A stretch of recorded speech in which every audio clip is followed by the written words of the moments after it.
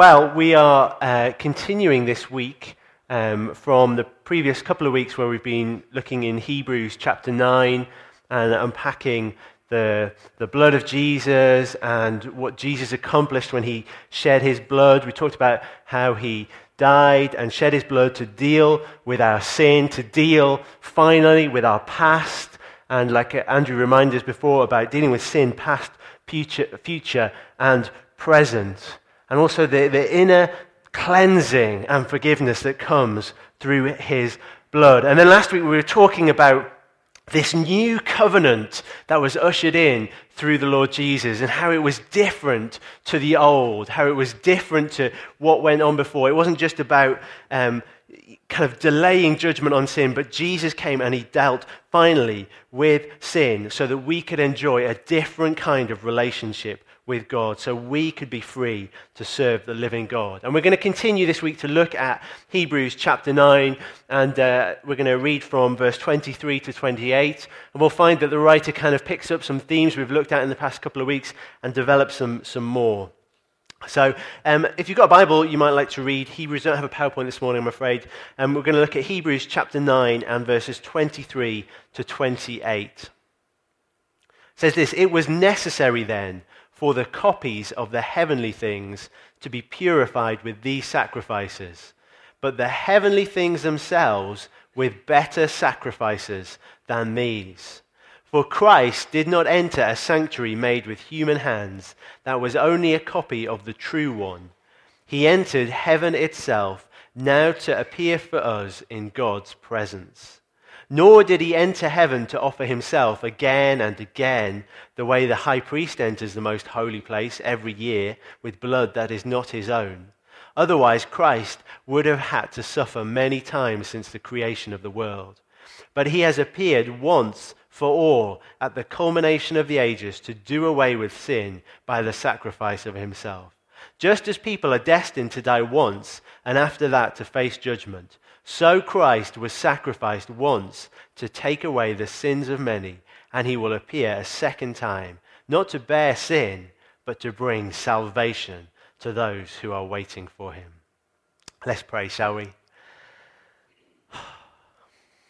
Heavenly Father, we want to thank you for this word and this message and this book that we've been looking at the past few weeks that was spoken to a group of people under pressure, feeling the strain and the challenge of following Christ while the world around them was going in a different direction. I want to thank you, Lord, that you are taking that same word and speaking it to our lives, that you are encouraging us, that you are lifting our sights from the struggles and the challenges to the Lord Jesus and what he accomplished. And we pray again this morning, Lord, that you would speak to us, that you would bring revelation to our hearts and our minds, that you would impact us with the power, the ongoing, life-changing power of the blood of Jesus shed for us. Lord, I pray that we would be refreshed in our faith, that we would be refreshed in our relationship with you, that we would be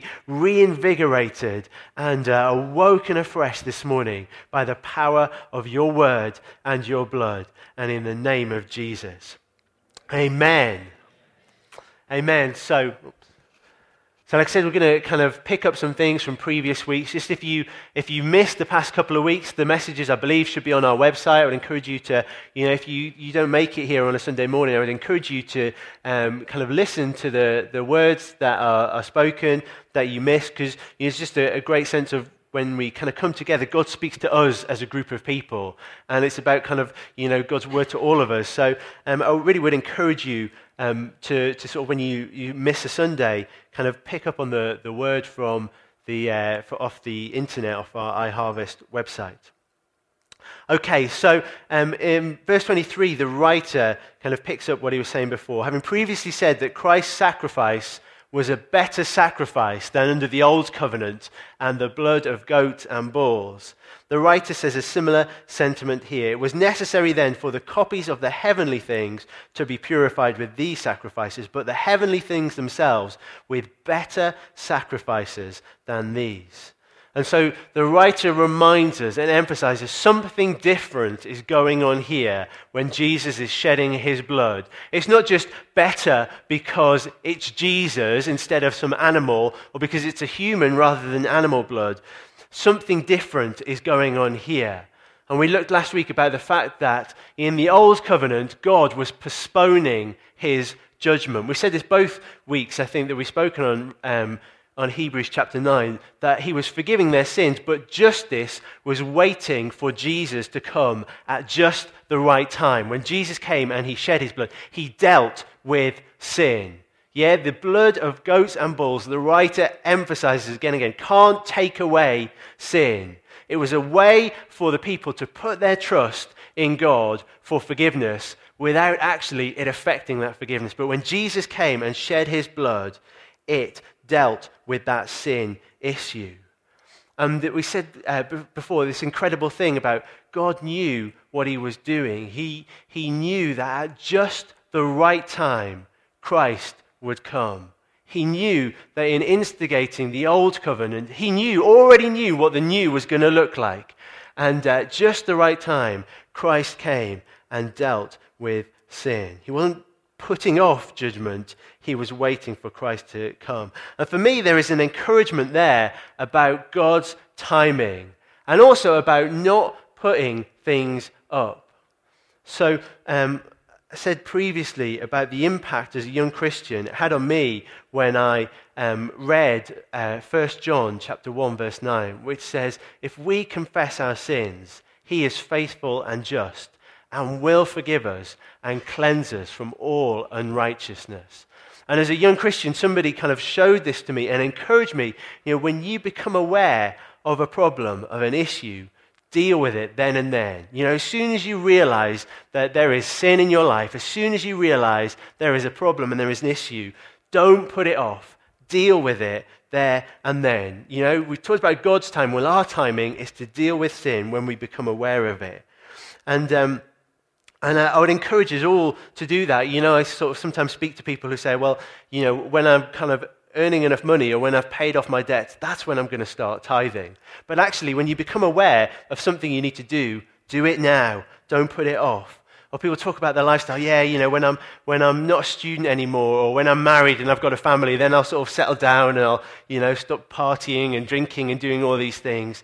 When we become aware of something, do it now. Deal with the issues. Don't just say, when I'm a cell leader, then I'll be responsible and I'll take the initiative and I'll do these things. When we know what we've got to do, deal with it now. So at just the right time, Jesus came and shed his blood, and it was a better sacrifice than the blood of goats and bulls in the old covenant. And we also said in previous weeks how the high priest in that old covenant, in that first covenant, presented animal blood in the most holy place, in the tabernacle. But Jesus presented his own blood in the presence of God in heaven. Jesus presented his own blood in the presence of God in heaven. And I don't think I really sort of touched on this previously, but it kind of says something to me about the incredible thing about God and the nature of God and of the Trinity. And if you have been a Christian some time, hopefully you are kind of familiar with what we describe as the Trinity, which is basically how God is presented in the Bible as one God, and yet there are three persons in God, the Father, the Son, and the Holy Spirit. And, it sort of deserves a sermon in its own right, really. But it's this idea that kind of within one God, there are three persons. So right at the beginning in the book of Genesis, God doesn't say, I will make man in my image. God says, let us make man in our image. So there is like a kind of plurality. There is multiple people within God. So in the Great Commission in Matthew 28, it says, baptize people in the name, one name, of the Father and of the Son and of the Holy Spirit. This is the Trinity. It's that God exists as three persons, Father, Son, and Holy Spirit, and each person is fully God. But the point that I wanted to make is, so we have Jesus presenting his blood before God, before the Father in heaven. And I I think one of the most incredible sort of things from the sort of, sometimes people I think can see the Trinity as just a bit of a sort of theological topic, but one of the things that's really impacted me about understanding God is just how the different kind of people in the Trinity, about how Father, Son, and Spirit can serve each other, really, and to take on different functions. So you have Jesus, who is fully God, but who can say to his Father, who is also fully God, who can say, I only do what I see the Father doing. And this is a real challenge to me because I associate function with value. So, and particularly I can feel, probably when I was a bit younger, I kind of feel like, I always wanted to be asked to do everything. Well, how come such and such, how come John's been asked to do that? What, am I not good enough? What does that say about me? And maybe it's a man thing as well, but can associate value with function. And yet Jesus can become a man, can be there in heaven presenting his blood to the Father, or can kind of come and say, I'm only going to serve the Father. I'm only going to do what I see the Father doing and saying. And yet he is no less God for doing that than the Father is, or than the Spirit is. Do you understand the point I'm making here? That Jesus was able to take on this role. It's not a value statement for Jesus to present his blood before the Father. Another incredible thing is that Jesus was and is God, and yet he was willing to become a man. and just how incredible, what a gulf that is, particularly kind of, in what humanity became through the fall, for Jesus to become a man. And we don't kind of read a lot about his sort of form, I guess, or his person before the New Testament, before Jesus became a man, but we read about Jesus being described as the Word and being involved in creation. But it's an incredible thing that Jesus became a man, and there is nothing to say that that was a temporary thing. We looked a couple of weeks ago, didn't we, about Jesus portrayed in heaven in the book of Revelation, and he's still portrayed as not just a man, but as the Lamb who was slain, this sense of an eternal sacrifice, that eternal redemption we touched on previously. God doesn't change in terms of his nature and his character, and that he can be relied upon, but there is a sense in which Jesus' salvation mission changed him. He became a man and a lamb who was slain. Jesus presented an eternal sacrifice in heaven as he presented his own blood. And he did that for us. It's kind of mind-boggling, really. A few years ago, I was asked to speak to a group of students at an event to do a sort of evangelistic talk to kind of people about being a Christian. And so I was sort of thinking, what tack shall I take with this talk? And I thought, I generally kind of try to think, what would be funny is usually my starting point. So I thought I'd talk about how crazy it seems to be a Christian. Just the sort of, the notion and the concept of you kind of believe this, and you read a Bible and you try to do what it says, and you pray and you think that it changes things, and you get up on a Sunday morning instead of staying in bed, which, as a student is a big thing. And so I kind of got all these things and thought, okay, we've got a good thing going here. And I thought, I really need to get the gospel in here. Or, how do I talk about Jesus? And then suddenly the penny dropped. Here was I talking about how sort of crazy, what a strange idea it seemed to be a Christian. And yet I was talking about Jesus, who became a man, who shed his blood, and what did he get in return? He got us. How incredible is that? Jesus went through everything he went through for us. And that is value. Not somebody asking you to put out the chairs or to, perform this function or to do this job, but the fact that Jesus, the Lamb of God, would shed his blood for us. That is value. So Jesus presented his own blood in heaven.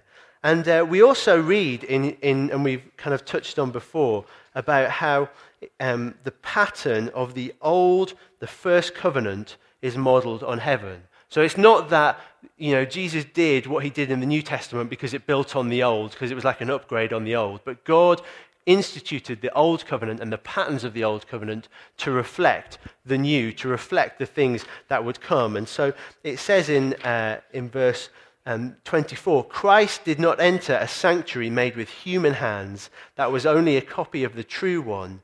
He entered heaven himself, now to appear for us in God's presence. So the earthly sanctuary, the tabernacle, the tent, the old covenant systems that were instituted by God are a pattern, are modeled on heaven itself. So I suppose there's a question about, do we learn anything significant about heaven from the design of the Old Testament and the Old Covenant? Is there stuff we can kind of get that can add to our understanding? Again, like we talked about last week about, when we read about the Passover, it can add to our appreciation of what Jesus did.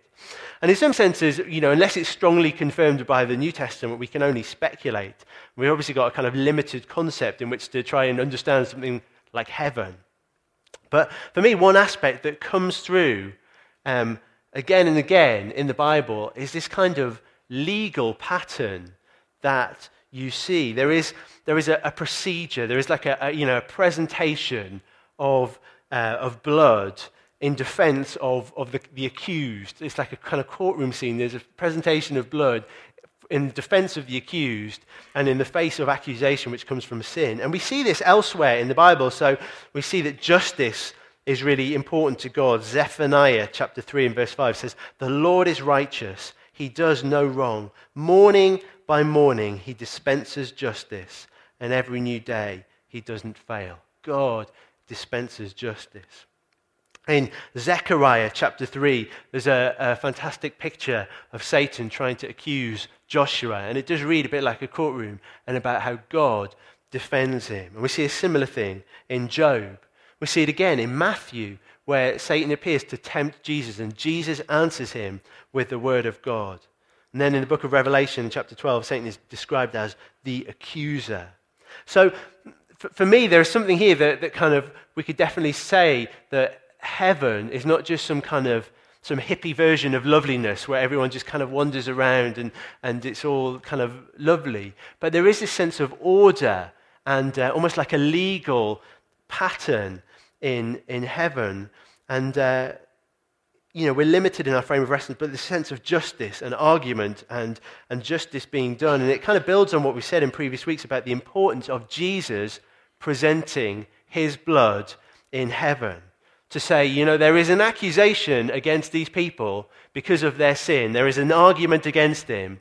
But in their defense, the blood of Jesus that says the price has been paid. That says actually justice has been done. Sin has been atoned for. This is going on in heaven. And so there's definitely something about that. Before God, this is Jesus presenting it before God, the Father, the judge of all, the one who dispenses justice. And the blood says justice has been done. The eternal price has been paid.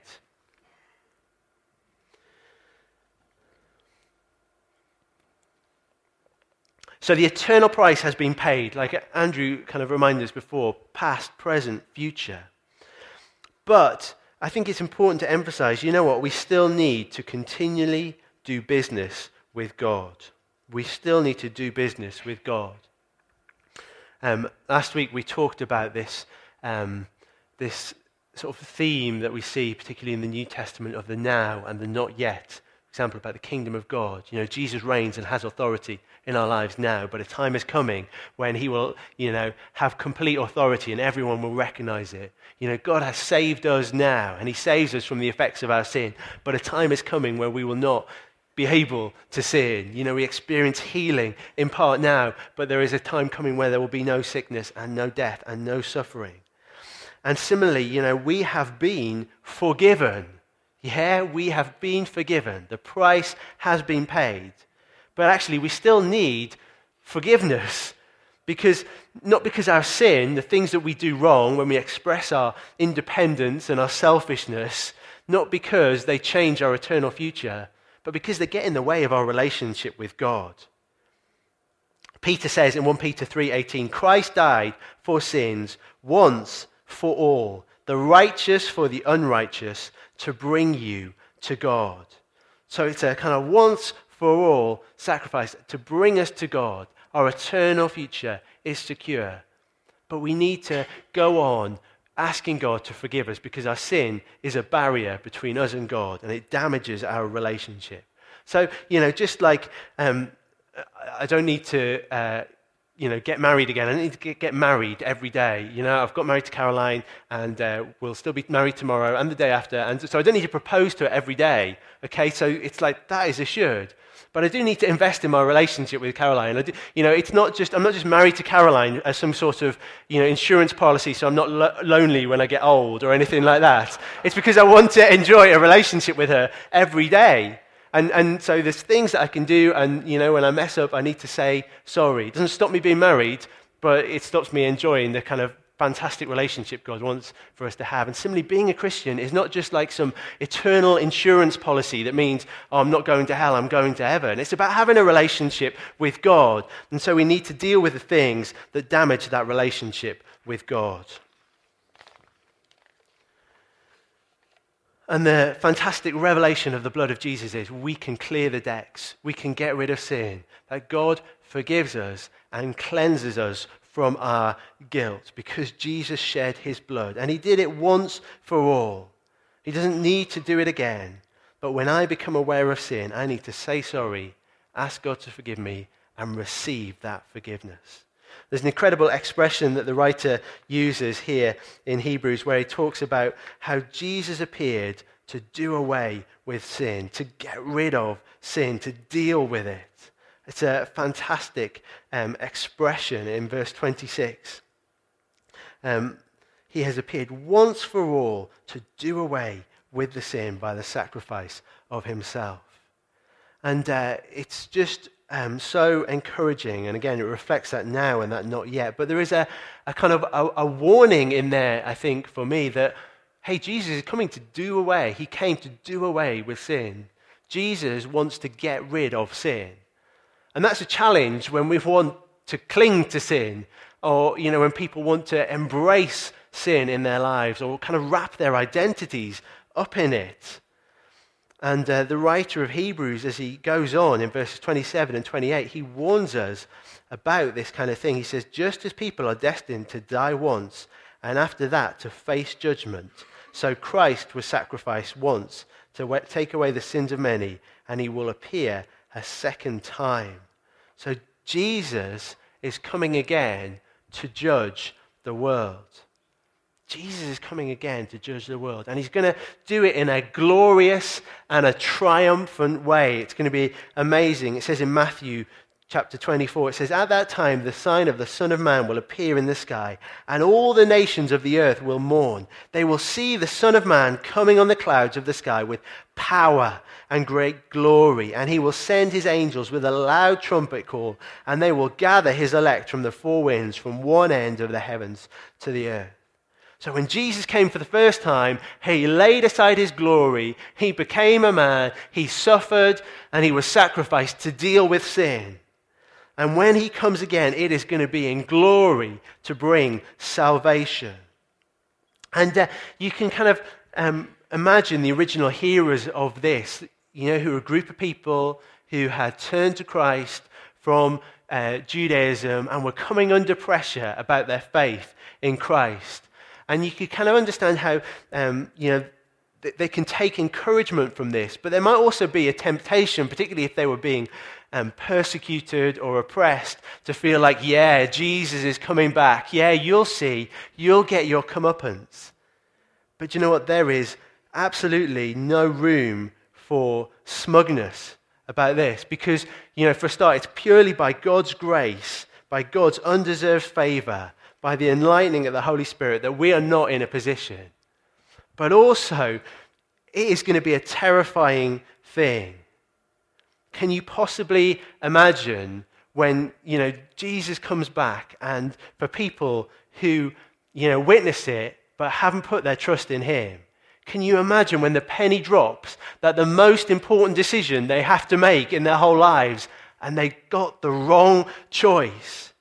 And what the consequences of that will be Terrifying is the only word I can think of to describe it. It says this in Revelation chapter 20. It says, "Then I saw a great white throne and him who was seated on it. Earth and sky fled from his presence, and there was no place for them. And I saw the dead, great and small, standing before the throne, and books were opened. Another book was opened, which is the book of life. The dead were judged according to what they had done, as recorded in the books. The sea gave up the dead that were in it, and death and Hades gave up the dead that were in them, and each person was judged according to what he had done. Then death and Hades were thrown into the lake of fire. The lake of fire is the second death. If anyone's name was not found written in the blood of life, he was thrown into the lake of fire." Serious stuff. When Jesus comes again, it says here in Revelation, it says in the New Testament, the writer of Hebrews encourages us to remember the dead will be resurrected to stand before the Lord in judgment. And Peter describes it in 2 Peter 3:7 as the day of Christ's return as the day of judgment and destruction of ungodly men. It's kind of serious stuff. And the New Testament always tells us that God is waiting and he is patient. It's not that he is slow to return, but he's patient. He's deliberately delaying his return because, of everything we've just said about sin, about Jesus coming to destroy sin, about everything we've read there in Revelation, about what's going to happen in the face of God's judgment. God's going to deal with sin. And the problem is, as humanity, we are stained with sin. So many people in the world, have their identity, are kind of clinging on to sin. There's a verse in Jonah where it says, "Those who cling to worthless idols forfeit the grace that could be theirs." When Jesus returns, it will be too late for repentance. There will be no second chance. And Peter says God does not want anyone to perish, but everyone to come to repentance. He says a similar thing in the Old Testament through the prophet Ezekiel. He says, "Say to them, as surely as I live, declares the sovereign Lord, I take no pleasure in the death of the wicked, but rather that they turn from their ways and live." Turn from your evil ways. Why will you die, O house of Israel?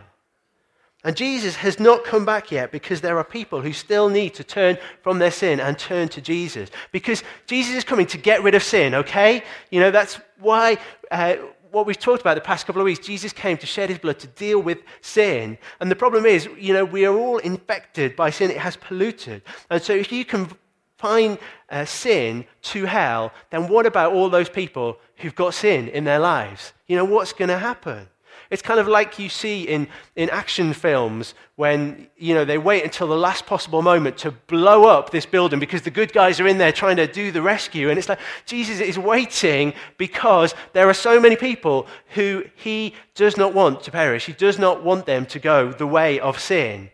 And so, he is patient is the encouragement. And that's what's going to happen at the end. He's giving humanity an opportunity to escape. And he desperately wants them to take it. It's like, again, in action films, sometimes you see the criminal at the very end hanging off the cliff, hanging on with his fingers and his bag of swag in the other hand. And the rescuer comes there and says, let go of the bag and take my hand. There's that choice. What are you going to do? You're going to let go of this bag, or are you going to take his hand? And again, they choose to plunge to their death with their bag of swag still without taking the person's hand. And it's like Jesus is reaching out his hand and saying, let go of your sin because that is dragging you down. Take my hand.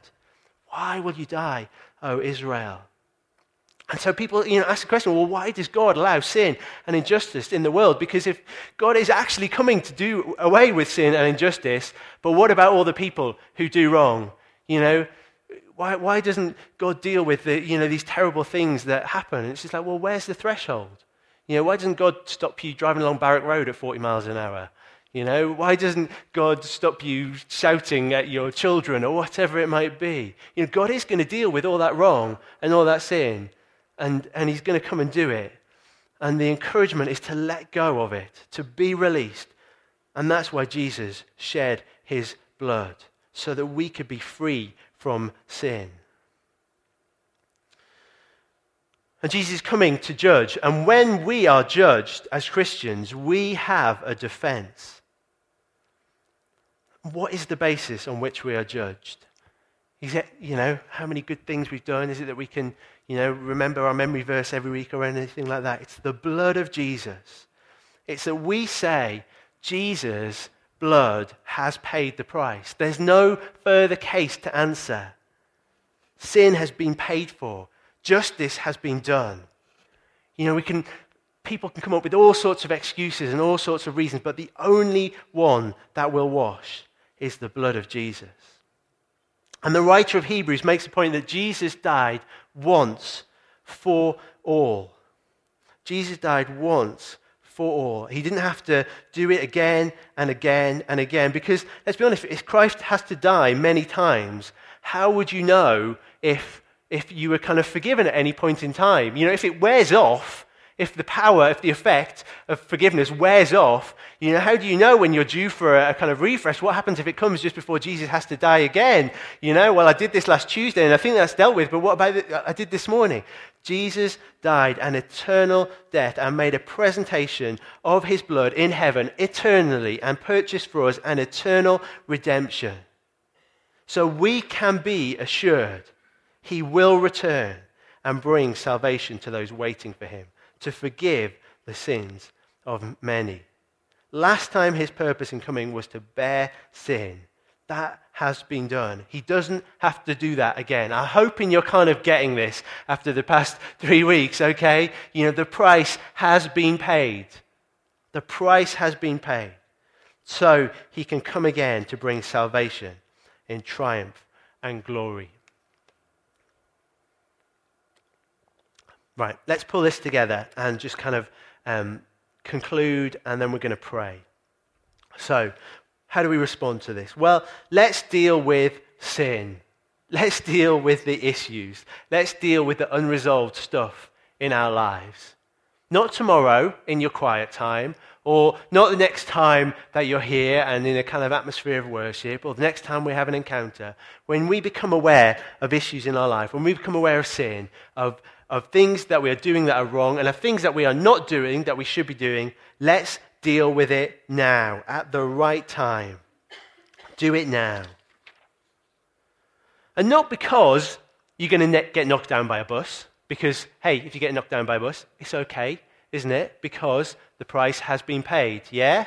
So our eternal redemption has been purchased. You're fine, you'll go to heaven.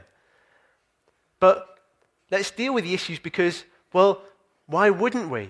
Why would we choose to not enjoy that relationship with God that Jesus purchased? Why would we not choose to enjoy that covenant that he made with us?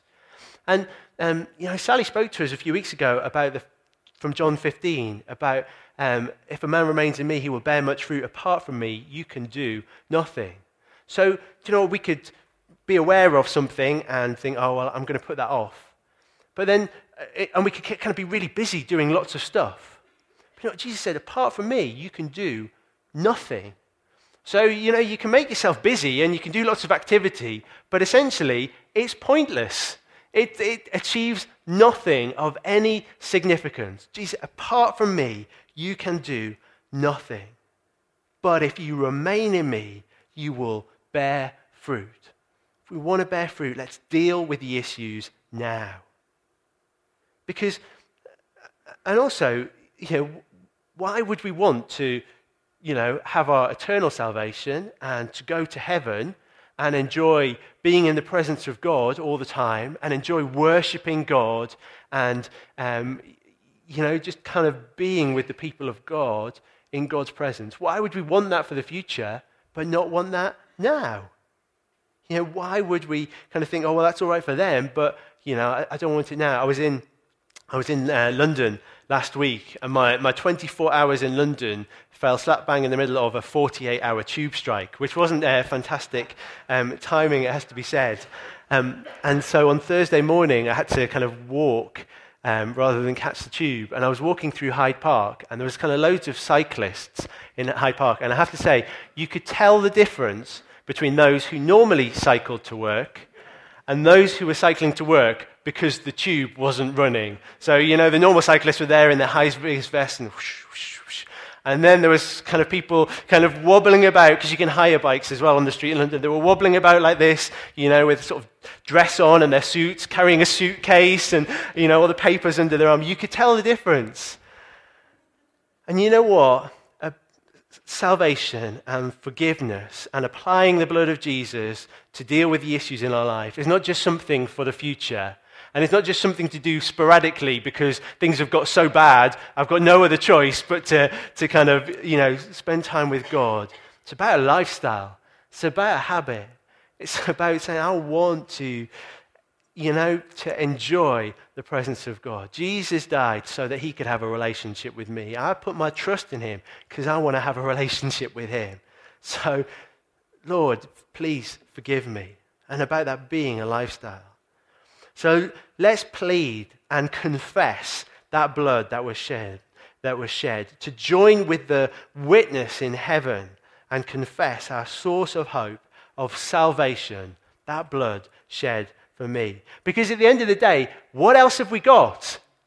What other defense have we got? That we read our Bible or that we preach the gospel? Well, that's great, but do you know what? Sin requires judgment, and judgment requires blood.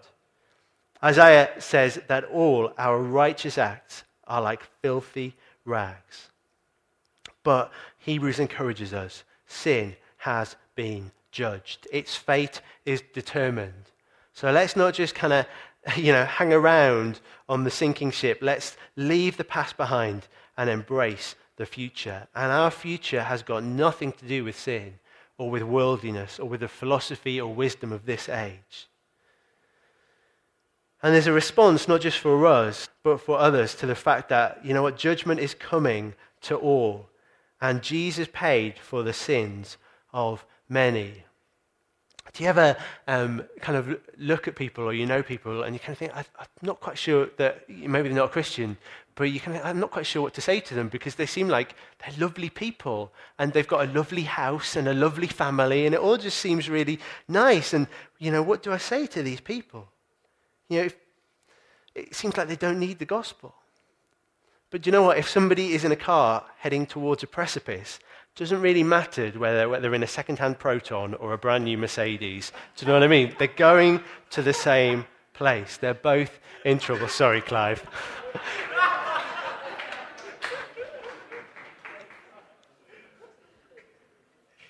But look, the point is, it's not just for now either.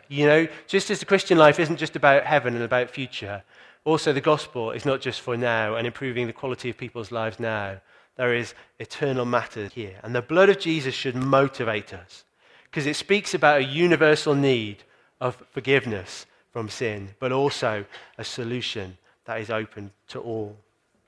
When I was a student worker, I worked for this missionary organization, and our kind of national director talked about when he was a student, and he just almost like presented a great vision of the Christian life, and he talked about how he and a few friends basically just made it their mission while they were at university to speak to everyone about the gospel, to make sure that there wasn't anybody who hadn't heard. And he said, by the end of our 3 years at university, we looked for people, we spoke to people, we tried to find somebody who didn't know, who hadn't heard, who we hadn't shared the 4 spiritual laws with or whatever it was. And he said, we couldn't find anyone. And then he summed it up in this kind of expression, which for me is just a great expression. And he just said, you know what, we were just a group of people who were sharing our faith, keeping short account with God, and having a blast. And it's just like, well, I think the writer of Hebrews would embrace that vision because that's, possible through the blood of Jesus, that we can keep short account with God, that we can be forgiven, that we can be cleansed, that we can share our faith, that we've got a message that is relevant for all. We can have a blast. So I want to invite you to stand, and I want to pray in response to what we've read this morning and what we've heard this morning. I'm going to pray, and then I'm going to ask Andy if he'll kind of come and sort of share a couple of words that came out during the worship as well. Thank